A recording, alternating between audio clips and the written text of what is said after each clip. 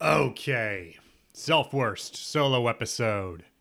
It's me, the main guy, the overthinking underachiever, mediocre white guy extraordinaire, Brad Pearson. A man who has only created his own problems. To me, that's just ingenuity. I make my own, like it's like photosynthesis. I make my own struggles. I get in my own way. I make my own sabotage. Nobody does it for me.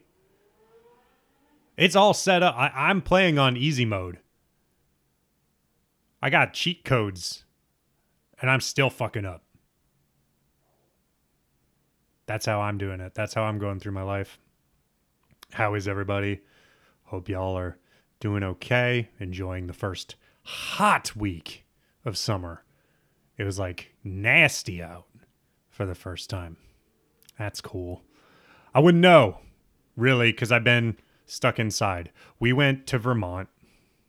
Kaylin and me and Dottie. And we had a really nice time. We got out of town a couple of times last year just to get away from, I don't know, the insanity and do a, remote cabin weekend a couple of times. Because what else were we supposed to do? And we went up to Jamaica. It was our first Vermont trip. And we really liked it, so we went back to the same place. Anyway, so we're up there in Vermont. We're hiking. Dottie was having the greatest time.